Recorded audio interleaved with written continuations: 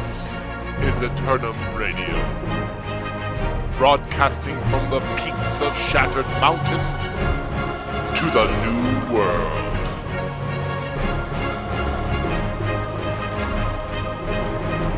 Hey everybody, welcome to another episode of Eternum Radio. I am your host, Slacker, here joined by my two co-hosts, Ruko. Hey everybody. And Big Papa. Howdy. We have just finished an in-depth discussion and debate on whether or not Hawaiian pizza is considered pizza or not, and the consensus was it is not. That's correct. That's not correct. That was the consensus. We had one listener pipe in and agreed with me that pineapple pizza, that Hawaiian pizza been is kicked excellent. from the Discord and removed from our lives. So. No. If you want to participate, if you want to join in on the conversation in our pre-show or in our post-show, you can join us here in Discord where we record our episodes. Follow us on Twitch at the Slacker Project, or follow us on Twitter where we'll post when we're going live, so you can be a part of our pre-show and post-show. So that's always a ton of fun.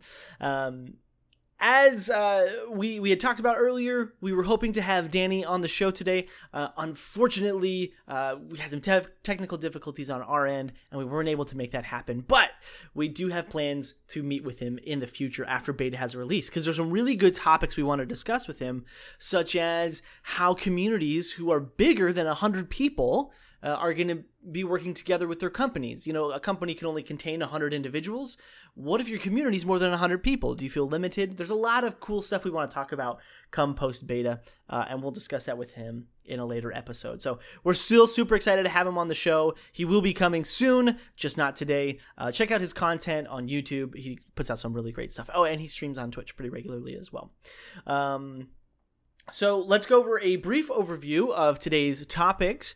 We'll start off with our news. There's some good stuff that has been happening there that New World has announced. Then we'll dive into our feature review, which will consist of instanced PvP combat. So we want to talk about all that PvP combat that happens not in the world PvP, but in a very kind of controlled environment. And those come in two forms: territory wars and outpost rush. So we're going to talk about both of those and what it's like to play in them, whether we're excited about them, what we're worried about. Then we'll do a small lore dive and talk a little bit about Azoth or Azoth. I've heard it pronounced several different ways. We'll call it Azoth from here on out. And the Corrupted. How are these related? What could this mean for the future of Eternum? We'll dive a little bit into that. And finally end it with our opinion segment. After we've had the good feature review about instance PvP combat, let's talk about what makes good PvP content. Is it better in an instance or is it better in the open world? How do those, what makes the PvP content immersive versus just a reward grind? And we'll get into all that later today. But let's start off with the New World news. Alpha has officially ended. We await the beta with bated breath. This is actually our last recording before everyone gets to play in the beta who has pre-ordered. If you haven't pre-ordered or you're not sure you want to pre-order because you don't like pre-ordering stuff, which is absolutely a good stand to have, you can still sign up on the New World's website to request to be a part of the beta, but pre-purchasing does solidify your position in the closed beta. Closed beta, right? You just got to buy the game and you'll get in. That starts on the 20th. We are less than a week away at time of this episode going live. I'm really excited for it. Next episode we're going to be talking about our first reactions and actually talk about the content and how we feel about the gameplay. Tell me you guys are looking forward to that. Oh yeah, definitely looking forward to it. It'll be nice to actually get in the game instead of just watching footage and answer a lot of the questions I still have about the game, and take a look at my weapon build and see how well it destroys Big Papa's weapon build. So that'll be fun. I was just gonna say I can't wait to continuously evade Ruko with my rapier build. Yeah, I'm looking forward to it.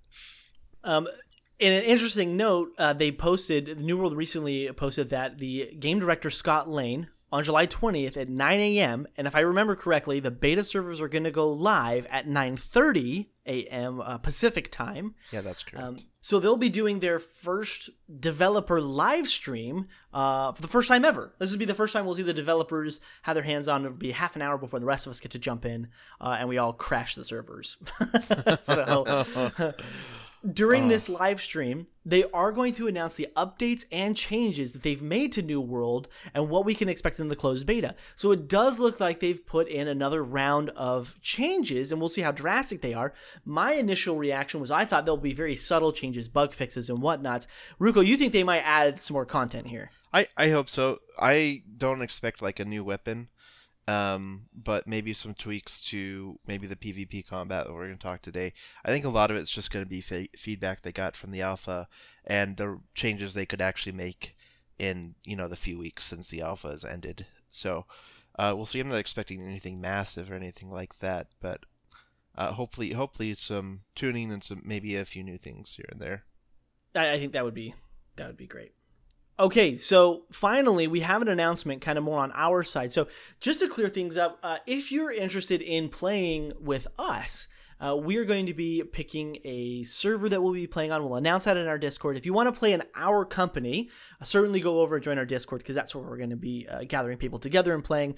But this Discord server is also primarily for this podcast, which is not necessarily directly tied to the company, sort of like a sidestep. But if you want to get involved, you can. And what we did is we did a vote to see which faction we should join, and Big Papa's got some staggering results for us. Yes. After we did a vote for which faction our viewers wanted us to play during the beta specifically. And it turns out that we're going to be playing the Syndicate. Yay! Syndicate! Wrong. That's not even true. No, true. I'm pretty sure that's what it said. We added a couple votes last night while you weren't looking. So okay, no, all right. It was real close, but we're going to be playing as the Marauders during the beta. When he says real close, we're talking like 1 or 2 votes. Yeah, it was quite close. It was neck and neck. I was surprised. I was surprised got a too. vote at one point. I talked to some people as well, and they said, "Yeah, Syndicate all the way." And then suddenly out of nowhere, Marauders sneak up, and out of nowhere. I think people are just trolling us. I think that's what is going on. But no, well, so like I said earlier, we're going to have some Syndicate secret operatives, amongst the company. That's right. Who will rise up before launch, and we'll undermine the Marauders from within. Because we will do it again before launch, just so you know. We're going to be doing another vote. Yeah. It'll heavily depend on what other factions are popular on the server we're playing on. We'll take that into account during the next vote. But yeah, we're looking forward to playing as Marauders, at least during the beta, and I'm looking forward to playing as Syndicate at launch. So I think we mentioned before, and I just want to emphasize this. Like, I'm super excited to play Marauders. I think they have the best aesthetics and all that kind of stuff. But one, we're going to see how this actually plays in the game, and two, I actually would rather play the underdog faction than the dominant faction. So if Marauders ends up being like covering the entire map of Aeternum during the beta in green, then I'm going to be like, okay, let's go Syndicate, because I want to fight for our ground and have to. I like that play more than I like being like, we're the dominant, we control everything, and you can't do anything about it. I like being the underdog. I like that fight back. And I'm fairly certain, after launch, let's say we choose a faction and it turns out that it becomes the most dominant faction, I'm sure our company would heavily consider switching. But that's to come. I think so that too, was yeah. something we discussed, but that's something we would probably be interested in. That's 120 days after launch, which reminds me, when this launches on the 20th, if you want to be involved with us, be sure that you're plugged in to our Discord, because it will be telling you what server we'll be on, what the name of the company will be, and we'll all get formed, because that opening little bit is going to kind of be a mad dash, and we want to make sure that everyone gets an invite that wants to get one. So I think we're good there. Yes? Yep. So let's talk about when beta releases, right? The entire of Aeternum is completely up for grabs. And you and your mates are going to run out there and you're going to get as much cash as you can, as fast as you can, give it all to one person who's going to turn it in you'll form your company. Companies are very easy to form. And then you'll give it to one man, and that man will or gal, and she'll turn it in to claim a territory. Once a territory has been purchased with gold, a good amount of gold, it then can only be taken by combat, right? Everything after that becomes a territory war. So at the very beginning, it's a mad dash to get the territories.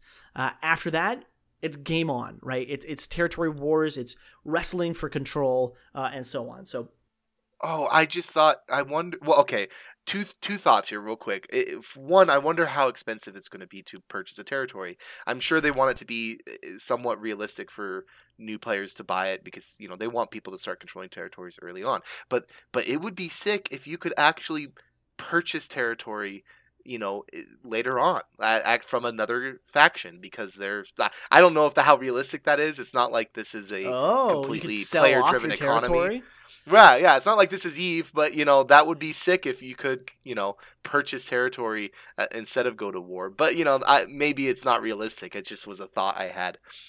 Because after launch, that's not going to matter anymore. It's just for the launch, purchasing the initial territories. The launch, and maybe patch 1.5 is a patch where they open up 2 new territories, and suddenly it's a mad dash for those 2 territories. Oh, fair enough. So it won't be, that system will be used in the future. I like that. I like the idea that I could sell off the territory if I was done with it, because when you own a territory, it's actually fairly expensive to maintain it. You've got to pay a weekly upgrade fee, or else the crafting stations inside your town start to downgrade. And if you're at max level, you want those crafting stations to be as high as they can, so you can craft the top level gear and hopefully get really, really great stuff and sell it and make a ton of money.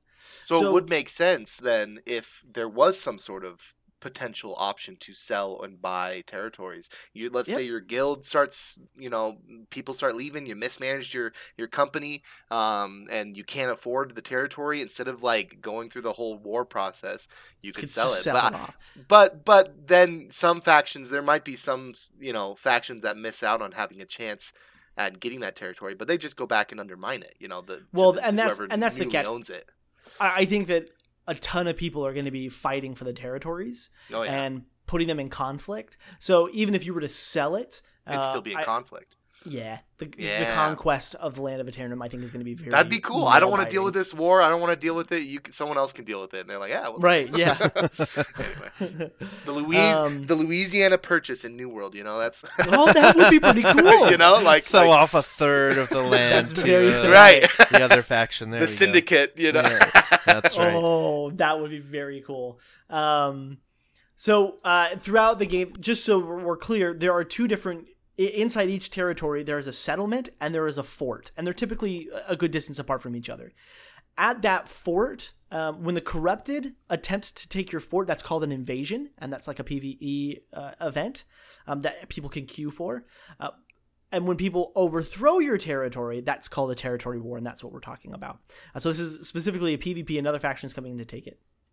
So let's talk about, our goal today is to chat about the actual gameplay. What does this feel like? How does it play inside the combat? But let's just take a moment to talk about how you're getting there. So we've talked about this a little bit. I just want to brush on it one more time.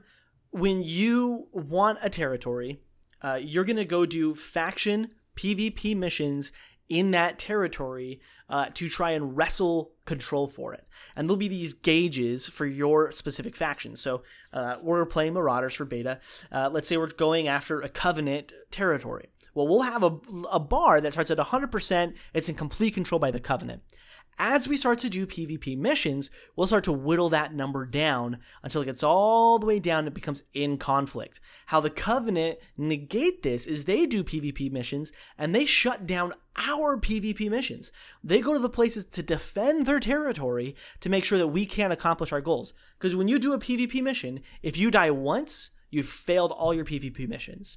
So it's if they have someone out there who's doing some work trying to defend their territory, they'll be able to get some work done to delay the inevitable, right? But in time, that will whittle away. It'll then be in conflict, and our company can then declare war on this territory. Now, any company in our faction, once we've wrestled control, can declare war. And when you are, you're signed up for the war that will happen.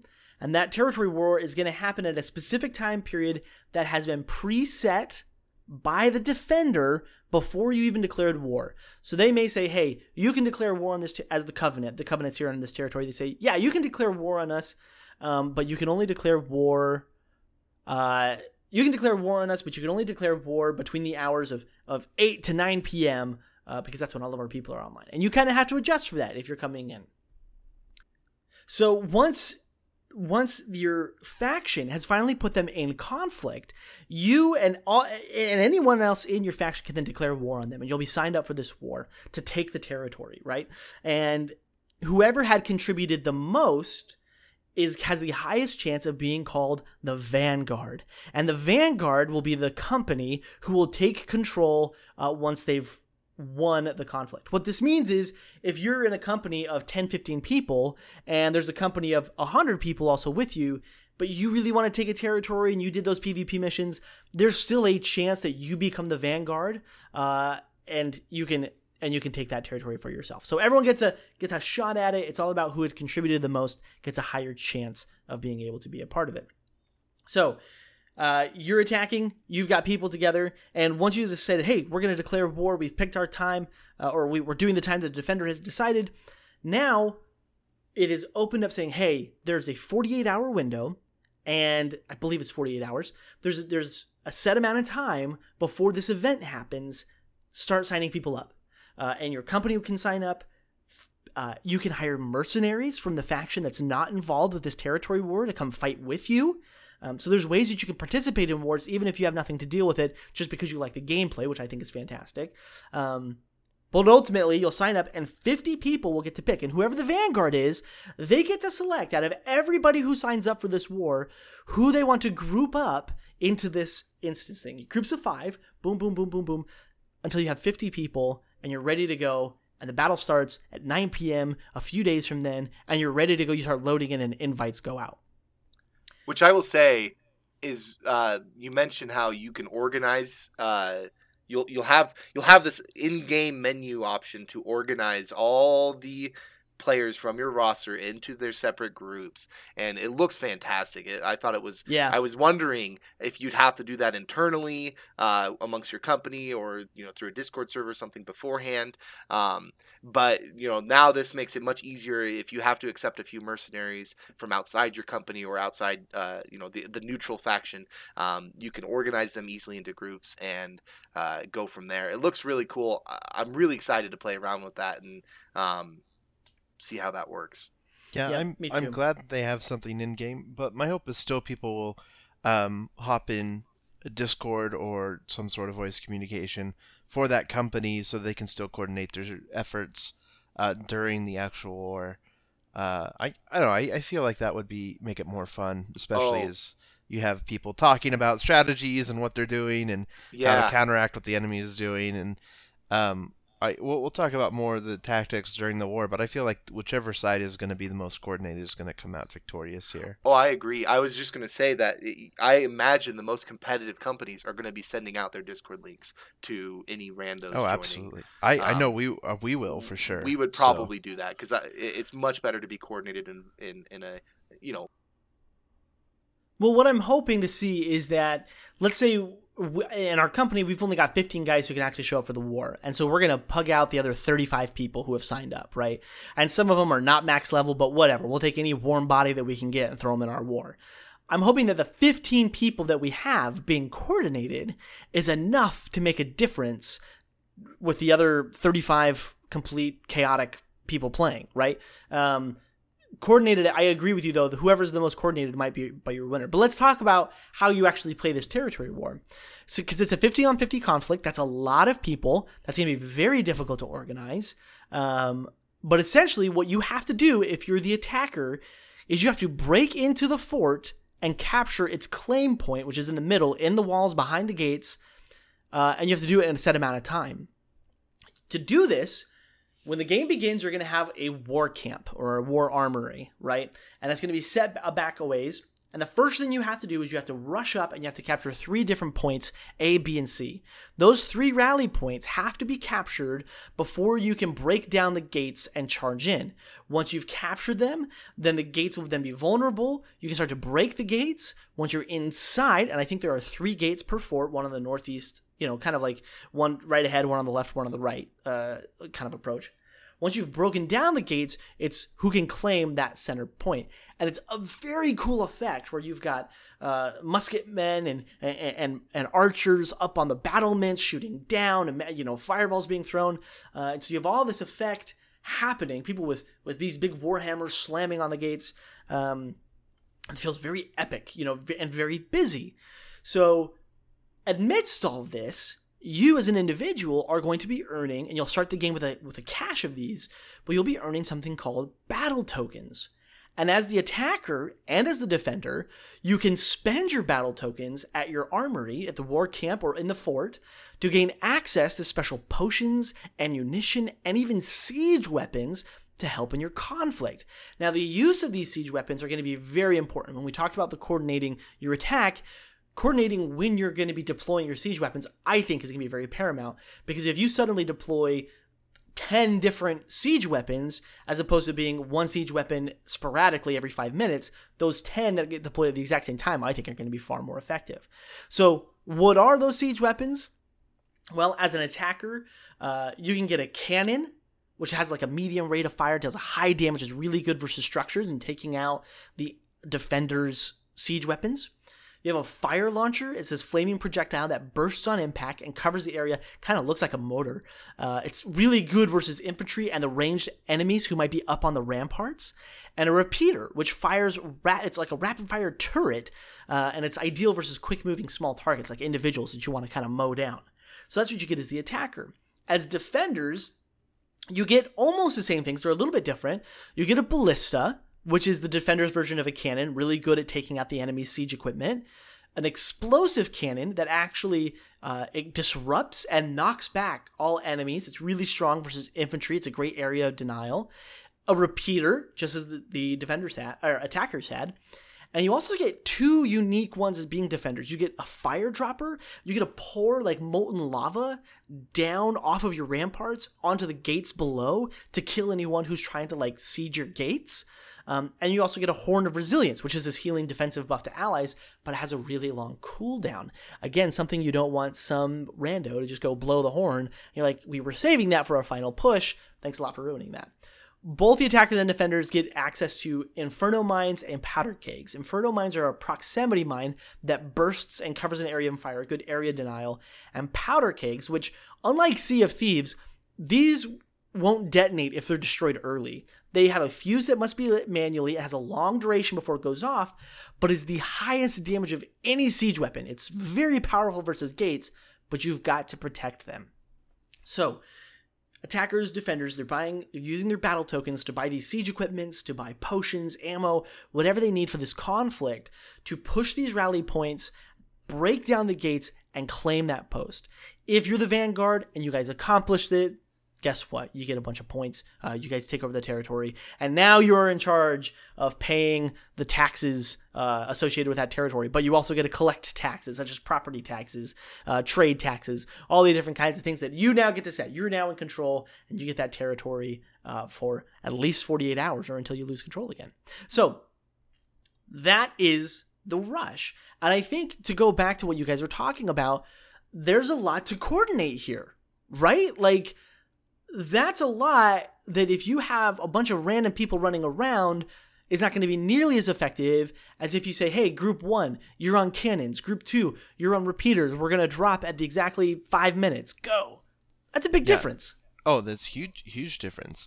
I have trouble managing a 20-man group in PvE content where, the same thing is going to happen over and over and over again, let alone 50 people in a PvP scenario that's ever changing. Like, it's going to be chaos. And so whichever side I think can coordinate their efforts better, whichever side can outflank the other one, or, maybe pull off a sneak attack or something like that is going to be the victor here. They have a lot of really cool ideas. I like the siege weapons and things like that. I'm hoping for more variety with these in the future. Like I'd love to see the attackers get something maybe like a battering ram or something like that, or just a few that would be few awesome. more things. Yeah. Just a few more things to keep it interesting, so you don't see the exact same tactics over and over again. Because the more you play it, people are going to realize some strategies are going to be better than other ones, and it could start to feel a bit monotonous. A meta will start to evolve. Yeah, it absolutely could. So I think more options for attackers and defenders will help keep it keep it interesting, keep it fresh, and I don't know exactly how the battle tokens are accumulated over time, but I if you have to spend them, I think that should hopefully help make some meaningful choices on trying to counterplay what the enemy team is doing. Right. So, and that just means more options will create more counterplay opportunities. So, well, that's what I was thinking, is just more choices for the players in general in this type of war, in this type of instance PvP. I think will be better. I would even like to see. You have to capture all 3 points, right? Slacker, A, B, and C before you can see all 3 of gates. them. Correct. Yeah, it would be. I wonder if it would be better to have 3 that you could capture 2 of the points, right? Or 4 points and you can capture 3, just so there's variety in the strategies you implement based on how the defense is set up and how you want to plan your attack. Because ultimately, what I want from this is a story to tell, right? I want to be able to go into this war and actually feel like it's a big battle. It's the final culmination of this long effort we've had in putting into undermining this territory and putting it into conflict, declaring war, and finally having this battle. I want it to feel grand. I want it to feel like we can walk away and say, oh my gosh, the strategy worked perfectly, or we had to adapt during the battle. That final push that Slacker made with his group onto the left gate was just awesome because that won us the battle. Something like that, because I don't want it to, like Ruko said, to end up becoming the same thing over and over. We all have to buy repeaters because repeaters are the best siege weapon. Anything else sucks, right? Go repeaters and go ham on one gate, and whatever the strategy is. I just hope there's variety. I hope it feels like it's different every time based on the tactics employed by the specific company you're going up against. I want there to be stories coming out of this, and I do have concerns that with it being a 30-minute instance PvP session being the culmination, right, of this war. I hope that it doesn't feel like a battleground. I don't know.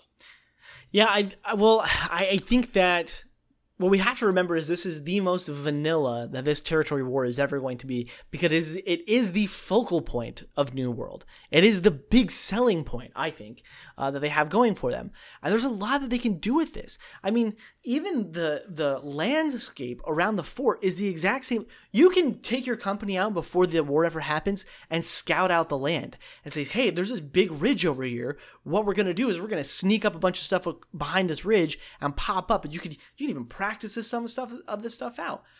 So I'd love to see some sort of interaction with the land around it. Maybe you could build out your fort a little bit more how you want it. Or I know you'll be able to, as defenders, you'll have the opportunity to do town projects to increase specific strengths of your gates, of your walls. I'm almost positive, I could be wrong, but I'm almost positive that might be Outpost Rush, and we'll dive into that here in just a minute.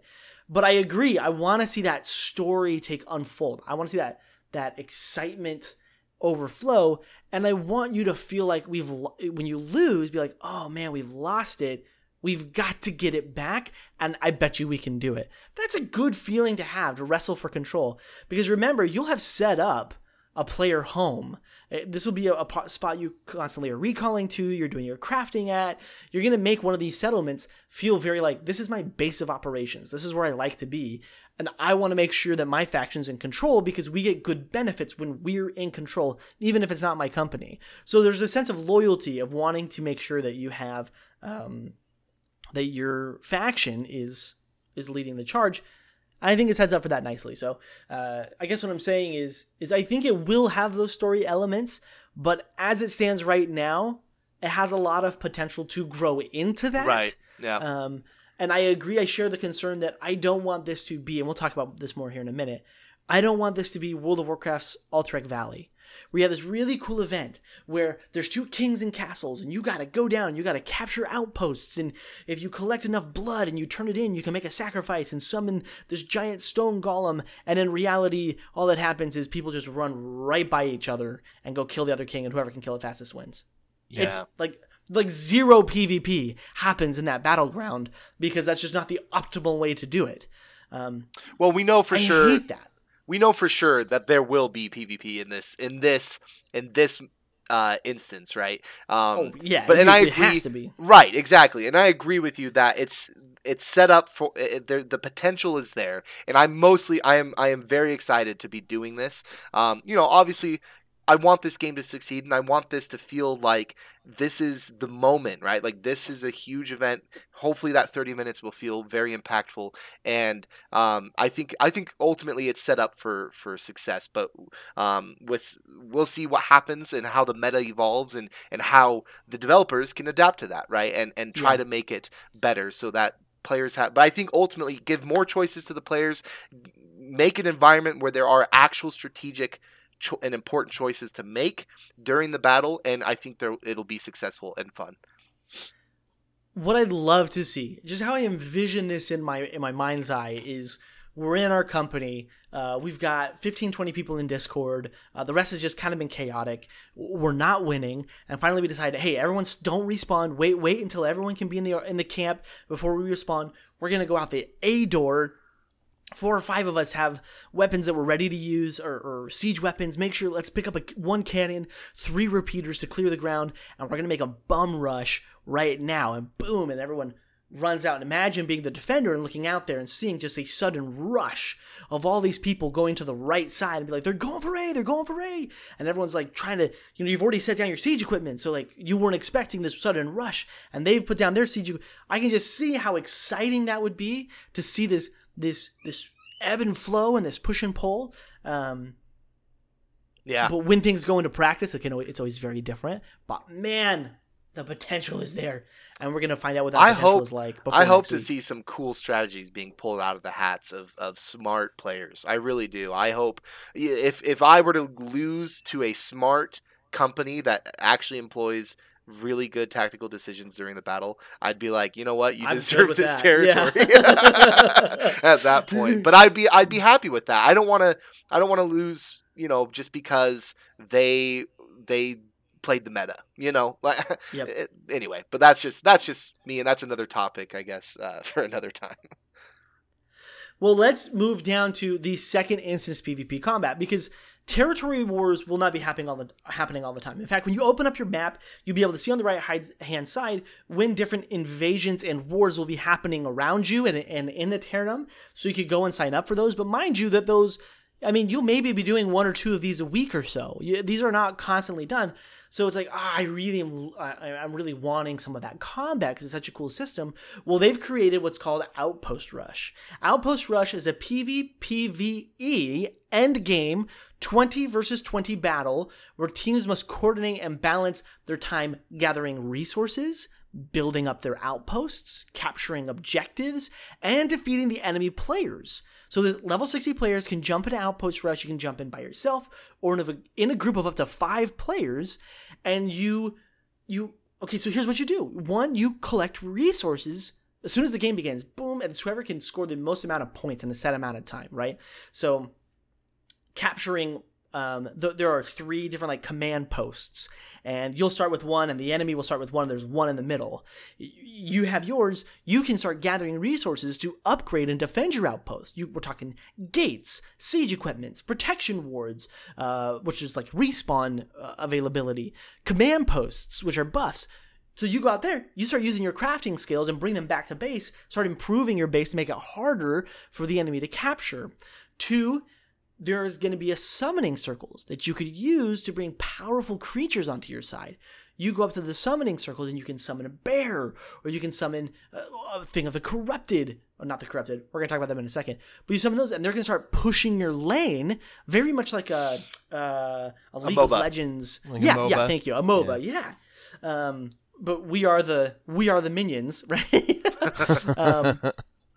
And then, so you have these summoning circles. They can summon creatures that the opponents will have to kill in order to get there. You collect a Zoth essence, and you can make an offering at a corrupted portal. If you do that, you're going to get like a big buff. You'll get powerful advantages. And finally, periodically, the Baroness Hane will appear, and she's this ghostly lost individual who's kind of like a boss. If you kill her, you're granted a powerful buff, and you freeze the enemy score. So you might need this. You say, oh my gosh, they're just about to win. You kill Baron, just like you would in other popular MOBAs, and suddenly the tide turns in your favor. Baroness. Excuse me, Baroness. Which I think is really cool. So this is kind of this tug of war. You're scoring points based on how much territory you've gained, and it's all about balancing your time on what you need to do to push your victory. Now, one other cool aspect, or not cool aspect, however you see it, fact about Baroness is that the person who gains that powerful buff or freezes the enemy score is the last hit that killed it.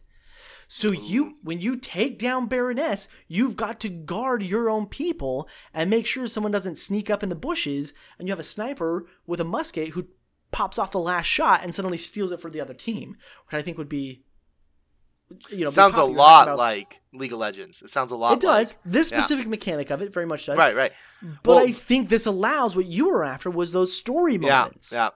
I'm not saying it's a bad thing. I'm saying it's a good thing because there are a lot. There's a lot in this Outpost Rush. There's a lot going on in this battleground, and I like that. Again, there's options available. The questions I have is: do you have to do a little bit of everything? Do you have to do a little collecting resources and upgrading stuff, or can you focus on one thing and maybe surprise the enemy because you focus it so hard you win? But to clarify real quick, Slacker, you're accumulating points as you do things, right? And then it's whoever can reach the most points first wins, right? Or the cap first. Isn't that how this is played? Okay. And by controlling these each one starts by controlling one outpost, and those are going to tick you points. And there's one unclaimed one in the middle.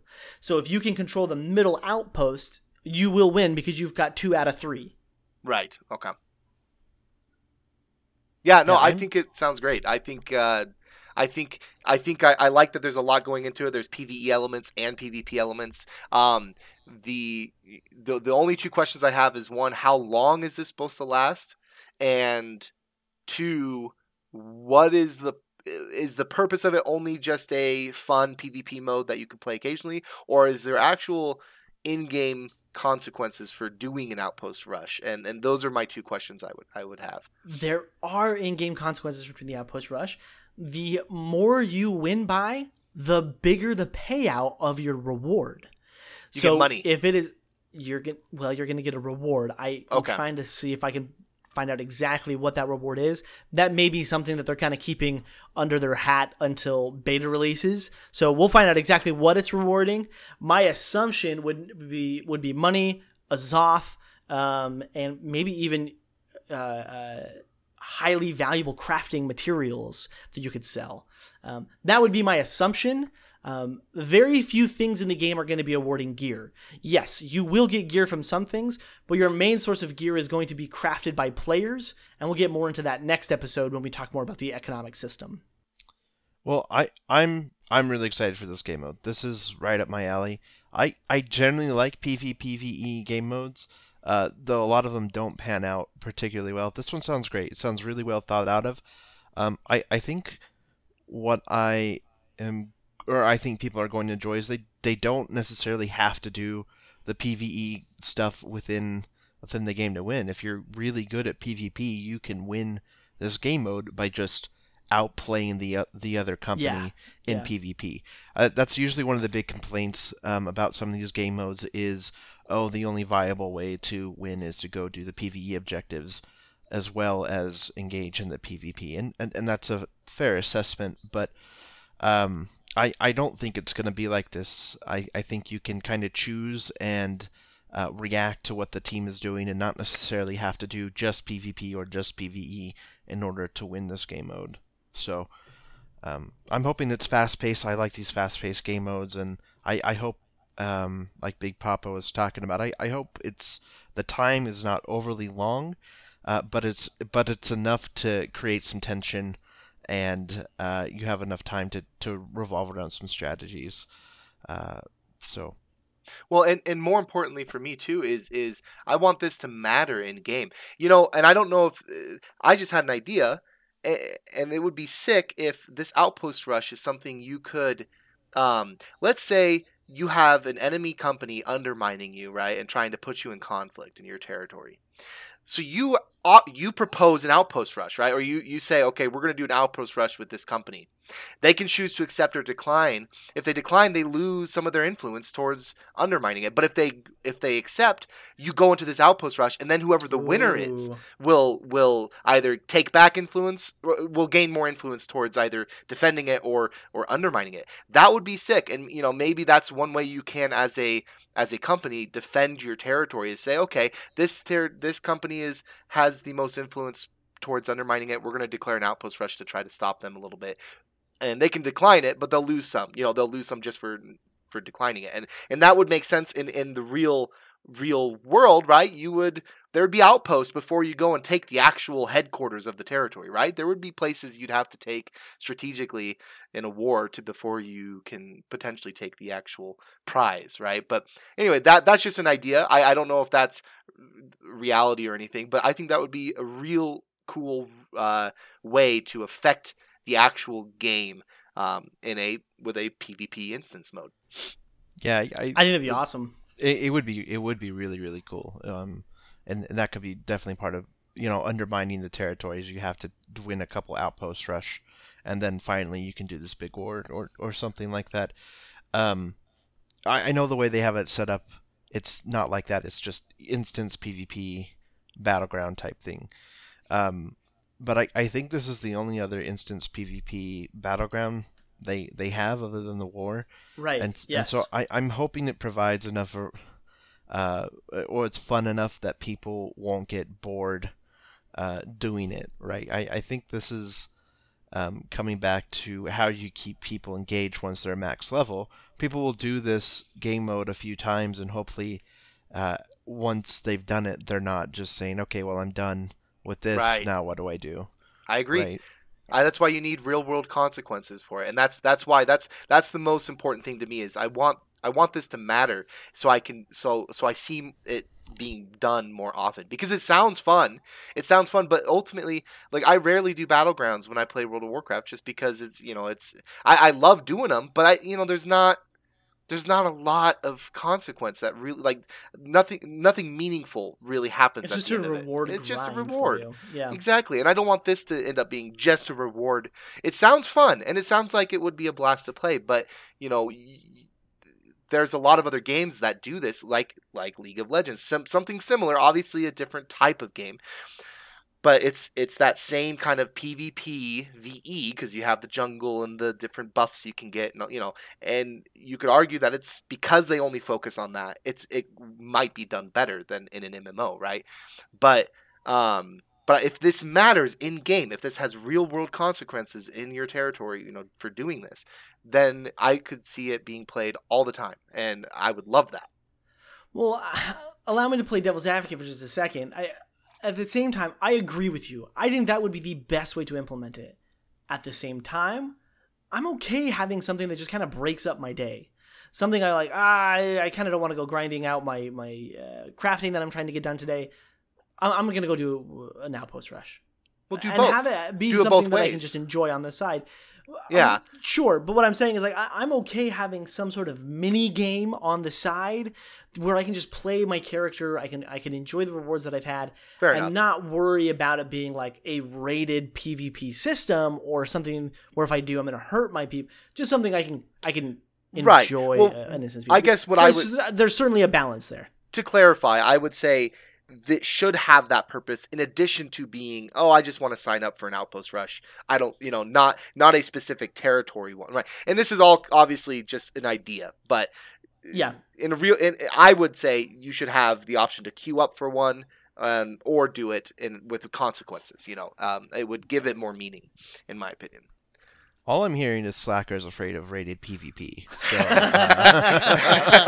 So, rated PvP is one of my favorites, dude. I love rated PvP. Rarely do I find someone who is also max level who wants to do rated PvP. I always find Big Papa who's willing to do rated PvP, but he's never max level. Ouch. Ouch. Low blows. Okay, all right, moving right along. Let's talk about our next segment here, a little bit more about our lore. I wanted to dive into before we get into beta, I wanted to talk about an essence that is throughout Aeternum and really gives it a lot of what makes Aeternum so special. So Azoth is a mineral that runs below the earth, which has this really magical archaic properties. Arcanic properties. I think that's the word I'm looking for. And it amplifies things. So you can see this in one of the trailers. It's in this blue vial. And this guy like tips a drop of Azoth onto a candle, and the candle like burns extra bright. So what it does is, whether you're good or whether you're bad, it amplifies those qualities quite intensely. Now this has the power to change things, to make them more beautiful, and even to make them more deadly. And so everyone who kind of comes across this resource sees it differently. Some see it as the Fountain of Youth, the Philosopher's Stone. Some see it as the embodiment of God, like the Covenant, or they may even consider it to be of the devil. Regardless, meanwhile, while this is happening and we're trying to discover the secrets of what Azoth really is and the effects that it has in the world around us, the corruption is amassing huge armies in the north. Very much a Game of Thrones situation here, right? Where the Night Walker is up in the north and he's building his army and they're growing massively more and more every day. We're having that same effect. And their influence is beginning to trickle down south, which is where we've set up shop. The players, us, we've become stranded on Aeternum, or maybe we found it on purpose. Maybe we're here by accident. But regardless, we're trying to set up a home here and build a life for ourselves in Aeternum. But the forces of corruption have a very particular idea of how the power of Aeternum is to be used. And because of this, they continue to evade further and further south. And our biggest concern is that should the corrupted overcome all of Aeternum, it would seep back into the old world and corrupt it as well. So we are kind of this last bastion between the corrupted and the end of the world, and this influence called Azoth. So it leads me into kind of questioning a couple of things. So the questions I have just off the bat is, what could be the possible relationship between Azoth and the corrupted? If Azoth is something that magically amplifies things, who's to say that there's not something evil that's being amplified and has created all this corruption? I think that's something that could happen. Well, I'm sure there absolutely is. So, and I'm sure we're going to encounter that in some of these PvE content, some of these stuff that's been amplified by Azoth. So, certainly the way it evil, feels. Yeah. My Hard thoughts to connect the dots behind the scene. Yeah. My thoughts are that the corrupted is Azoth, right? Like, it's just corrupted, that in the name, right? I wonder if they're just using it for more nefarious purposes, and then it manifests as, you have these corrupted. I don't know. Anyway. Yeah, it could be like that.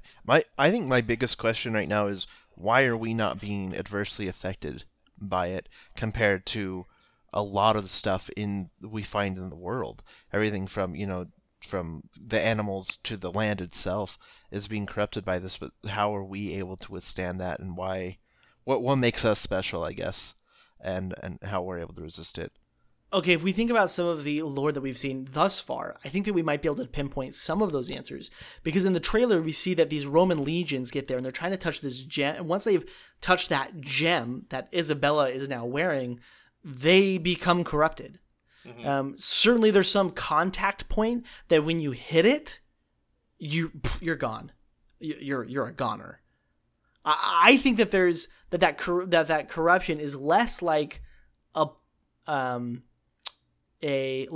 like the power of the One Ring from Lord of the Rings, how it subtly corrupts you and then over time you're gone, and more of a plague situation where you're trying to keep it at bay, you're trying to keep it away, but if you catch it, you're toast. I think that's what it might be. Yeah.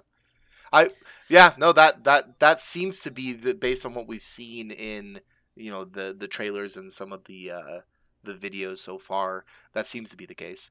I wonder if it depends on the actual intent of the person touching it or using it, right? It seems like when you become corrupted, you kind of become mindless. You're not. You kind of become almost like a drone. It looks like.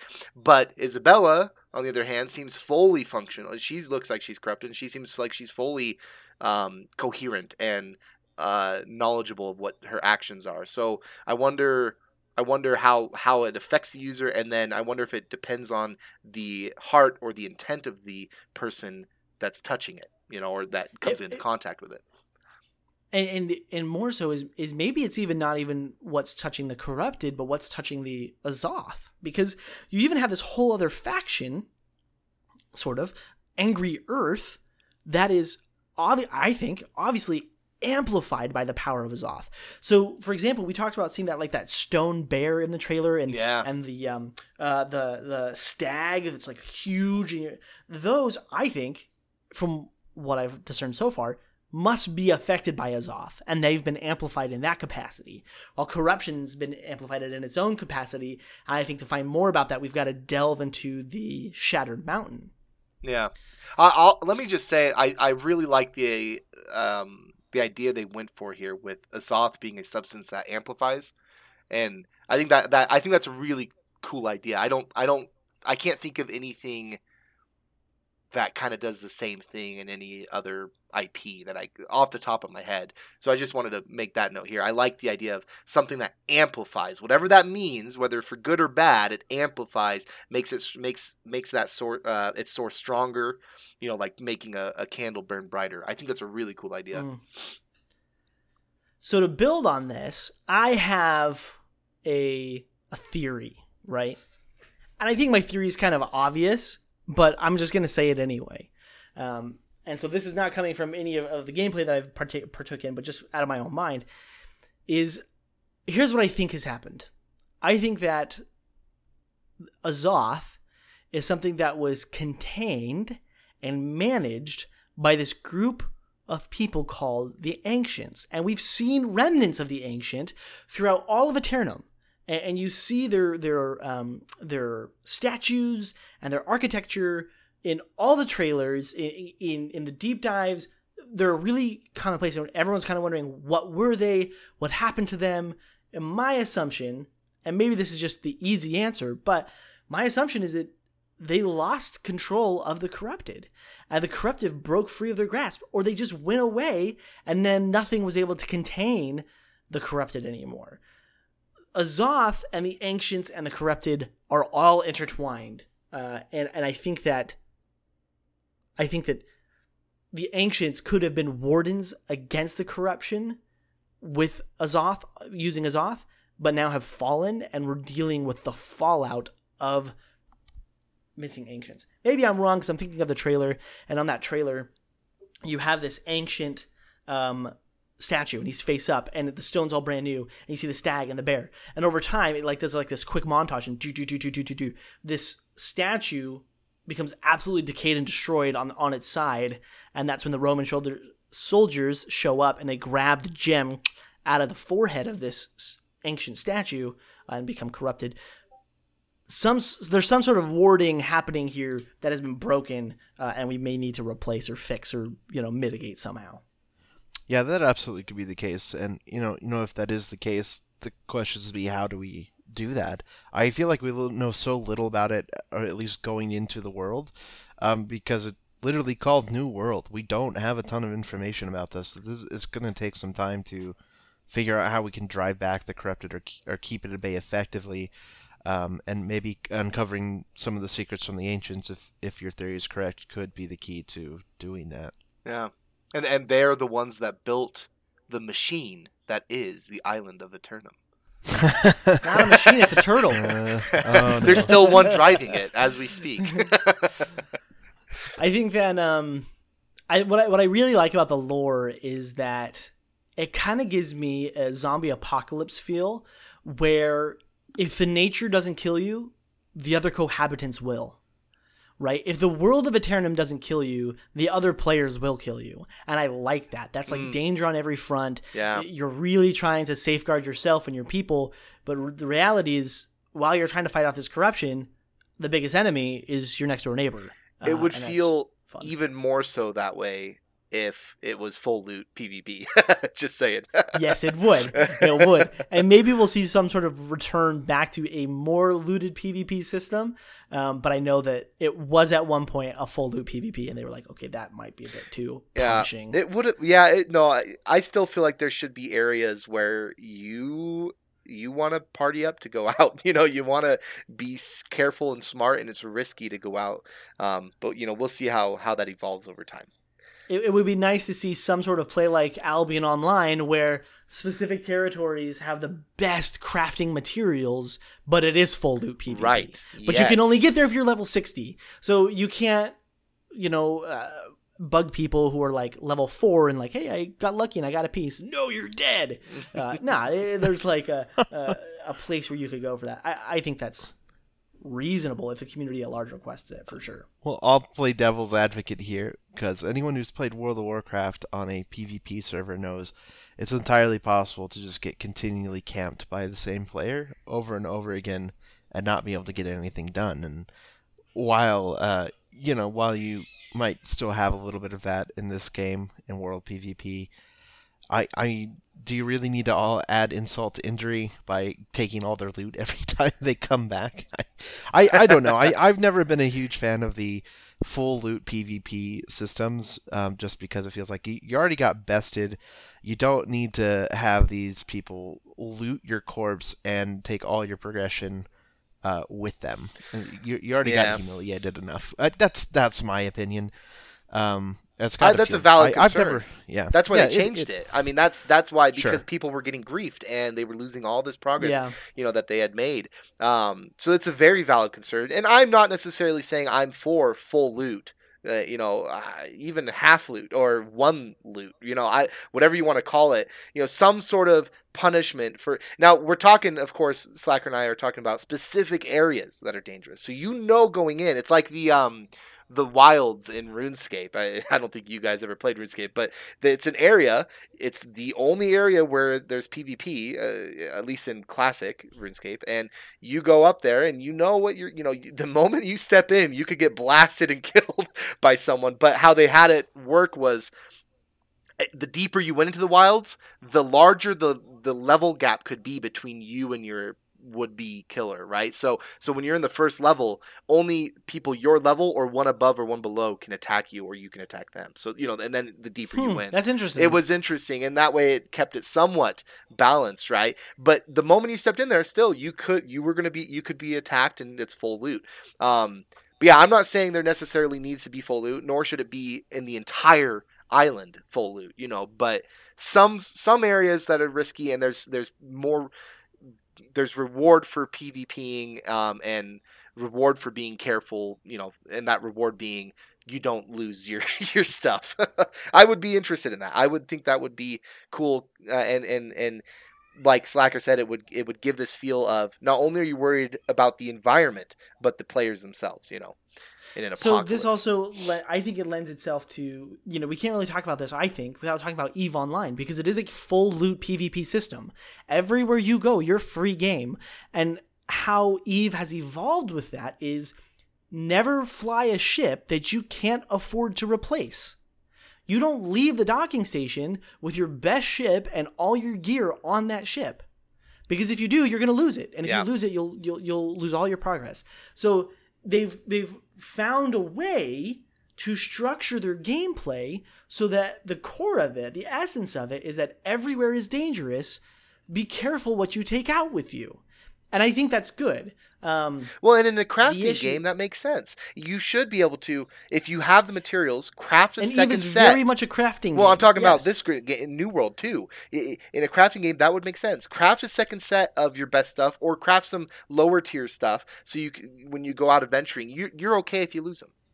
And then you bring your best stuff to the wars and to the dungeons, and anyway. Well, again though, I mean, what's the point of having these items if you're never going to take them out, right? I mean, what is the point? I'll tell you what the difference is. I don't Because the get point it. I don't is- understand having. Is that Go you ahead. prep those items so that when you have to go do a territory war, and a lot of stuff is on the line, you bring out your big guns. Exactly. You put on that high-end gear. You go get into your greatest ship. And you know what? That then becomes literally newsworthy. It becomes something that says, suddenly IGN's making a report, or Kotaku or whatever, those are saying, hey, players have just lost literally billions of dollars in cash in a massive war that's just scaled. It's been amazing. He's done this multiple times because Sure. there becomes a pivotal moment where it's like, guys, this is it. Get your best gear and get out there. You don't wear your best gear to go farm some lumber. Yeah. You wear your best gear when you have to defend your territory. And when you have that kind of an attitude, I think that an open loot free PvP concept works, and it feels good. Unfortunately, that is not the route that New World went. They started there, but they have deviated from it. I brought it up just because I would like to still see them reintroduce some of that back. I think I get it's a consequence of having that system that people are going to be upset because they went out and they lost their stuff and then they got ganked and corpse camped, and that's understandable. It's a valid reason to be upset.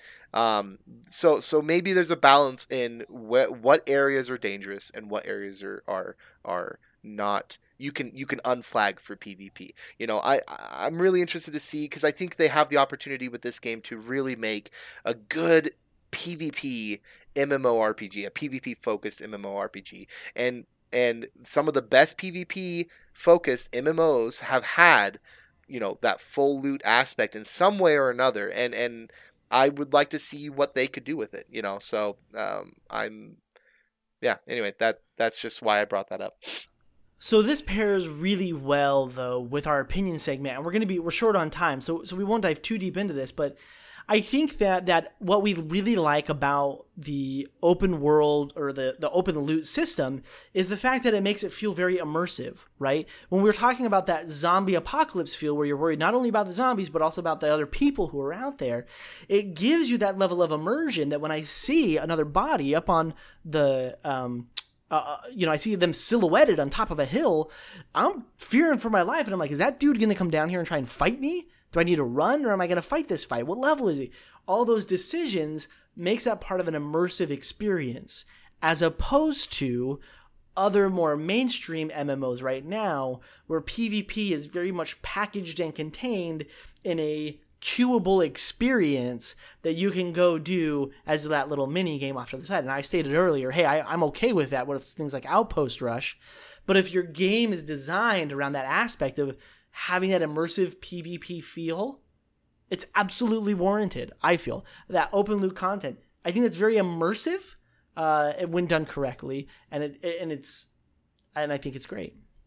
But I think that's how, just to tie this all together, I think that's how our immersion can feel really good with PvP and not feel like when you get ganked, you're like, oh my gosh, that just reset all my progress. I hate this game because I keep getting ganked. I can't make any progress. No, you download this game and you bought it on the premise that around every corner was going to be danger and that you were going to go out some days and you were going to kill some poor soul and take all of his good and make out like a bandit. And on other days, you were going to be the perpetrator like you do in Sea of Thieves, right? So, well, and I was going to bring up Sea of Thieves because I love Sea of Thieves model. I have no issues with the way that game works, where you die, you lose all your loot, someone else takes it. The thing is that there's not real progress to be made in that game. I'm not getting upgraded weapons or armor or things like that in the game. It's just treasure that I'm going to turn in for money, and the money is really only used for cosmetics. So you might lose a session's worth of loot, which is definitely frustrating. And that's fine. It teaches you a lesson. But I feel like if you really earn something in an MMO, something that's really hard to get and obtain, you should not be able to lose it so easily as I'm going out doing a quest and I got ganked by 3 people. There was no way I was going to survive. Type I thing. think it's a fair counter argument. Yeah. Right. I mean that would suck. The thing with the full loot system is like you see this all the time in World PvP in World of Warcraft. There's often no honor in what happens in the World PvP, and that's fine. I'm fine getting ganked by 2 people. This happened to me just the other day in World of Warcraft. I was fighting this rogue, and I thought I was winning, and then suddenly a second rogue pops up. Chain stuns me, and I'm dead. Dun. Right? Right. That would feel terrible if I'm having a 1v1 with somebody, and then I feel like I'm winning. I'm gonna do it, and then another person comes out of the blue, kills me, and then suddenly I've lost because you don't have to respect a duel in the open world, and things like that. There's just no honor. I don't know. I'd be fine to. With a system more like Sea of Thieves, maybe they put something in where you can go out and you're in this PvP zone gathering stuff, and if you die, you lose all the stuff you've gathered or whatever, something you might need to craft a more powerful item. But I feel like once you've put in the effort to get this really big exclusive item, you shouldn't be able to just go gank somebody and take it away from them. That's just my thoughts in an RPG setting, at least. So Yeah, I've never liked that wrong. system, and I love. Okay, fine, wrong. Yeah, I love World PvP. I'm going to be playing World PvP all the time. I think where we talked a little bit about between instance and World PvP. I'm all for World PvP. That's where my PvP stories come from. The instance PvP, yeah, those can be great too, but I've never had a huge story to tell from a Sea of Thieves instance PvP. They do have an instance PvP mode that you queue up for and stuff, but all the good stories I have from that game are from the World PvP and these natural experiences that you have with the other players in the game. One of my favorite guild names I ever saw in World of Warcraft was "and 2 stealth rogues." so say your name and then "and 2 stealth rogues." That reminded me of that when you told your little rogue story there. Oh yeah, I was infuriated. So I'm here's good the with question, it. I have no issue. Yeah. Here's the question then, right? Because we've kind of touched on this a little bit. Specifically, what makes good PvP in an MMO, right? Because games can do it, right? There's great PvP in League of Legends. There's great PvP in Sea of Thieves. They're built around that. But in an MMO, where it's a game that's more like a hobby, right? It becomes a hobby, something you really invest your time into. That's a good way to put that. Yeah. Right. How do you do good PvP, meaningful PvP, immersive PvP in an MMO? What are the key? Like, think about the best examples of MMOs where you've had the most fun in PvP. What is the key? What are the things that you guys have seen that makes it meaningful or fun or good? However you want to put it. For me, it's never been about how the combat works or the graphics or the world around me. It's always been, is it an immersive part of the game? Is it an afterthought? Is it something that's kind of been tacked on as and there's some PvP that you can go do a duel with?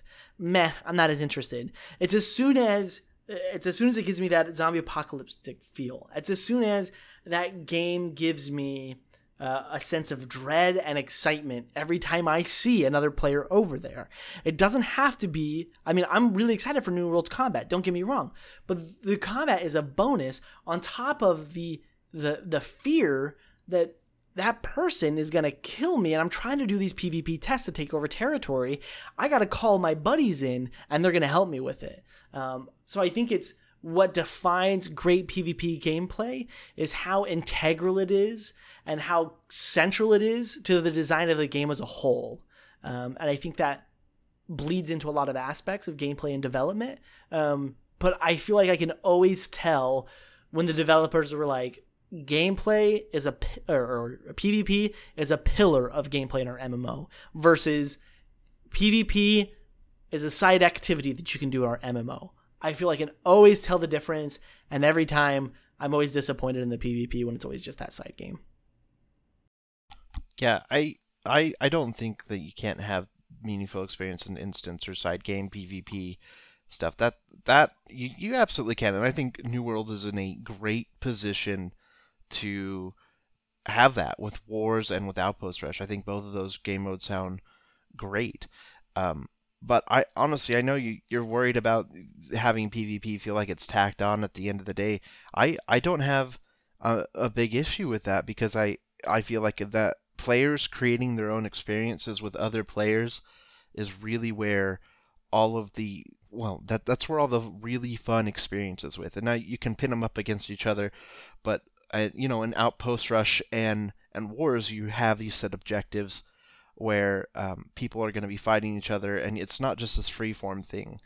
I really enjoyed, this was just a few weeks ago, we were playing World of Warcraft Classic, and we were in a zone, and we killed this guy, and then suddenly he shows up with 2 other guys to come kill us back. So we grab another guy and we go kill them, and then they come back with another guy and kill us, and then suddenly we're forming this entire raid group to go around killing these people who kept killing us, and it escalates in the zone, and then the zone starts talking about it, your server starts talking about it, and you create these memorable stories on a server that you just can't necessarily always get out of an instance PvP. So I'm still on board for open world PvP is my favorite, and I think it's going to work out great in New World.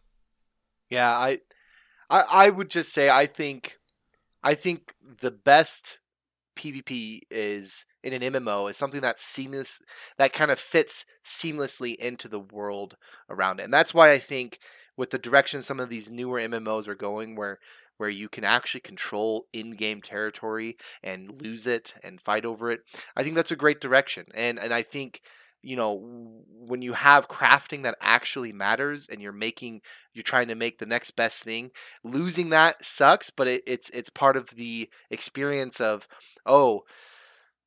there's danger around every corner. I have to be prepared when I go out, when I leave the safety of the territory or the safety of the city, whatever. I think those kind of aspects are great. That's why EVE has been, still is, the best PvP MMO out there, and it has been for a long time, just because of that, the player-driven economy and the player-driven the PvP with full loot. Anyway, I think the best PvP comes from the actual when it matters in game, when what you do has a consequence, whether on a large scale with territories or on a small scale with your own loot.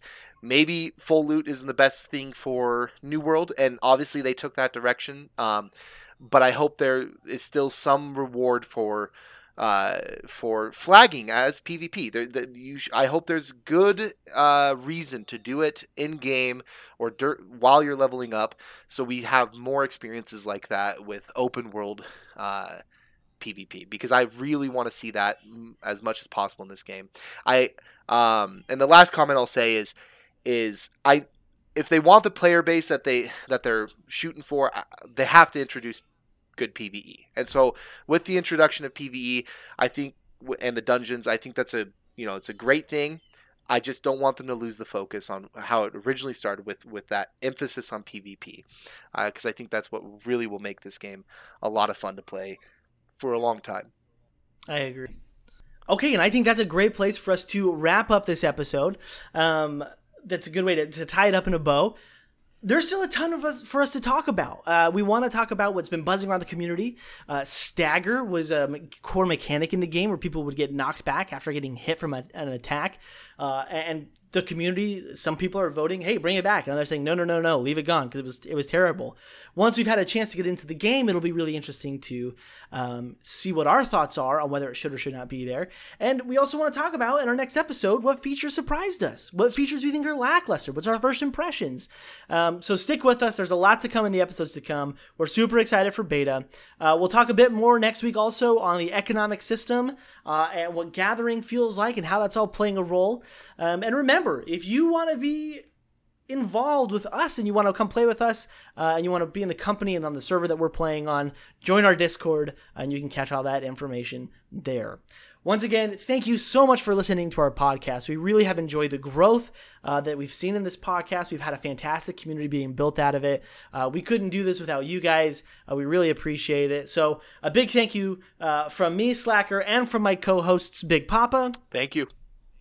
And Ruko. Bye, everyone. You guys have a great week. We will see you on the beta. Y'all take care.